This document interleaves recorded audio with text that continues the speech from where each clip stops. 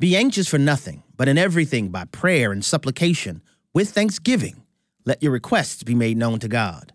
My name is Abraham Hamilton III, and this is the Hamilton Minute. The Lord has given us a prescription to fortify believers against the sin of worry in Philippians 4. He then commands us to set our minds to think on whatever is true, honorable, just, excellent, lovely, or praiseworthy. The connector between dispelling anxiety and directing our minds is thanksgiving.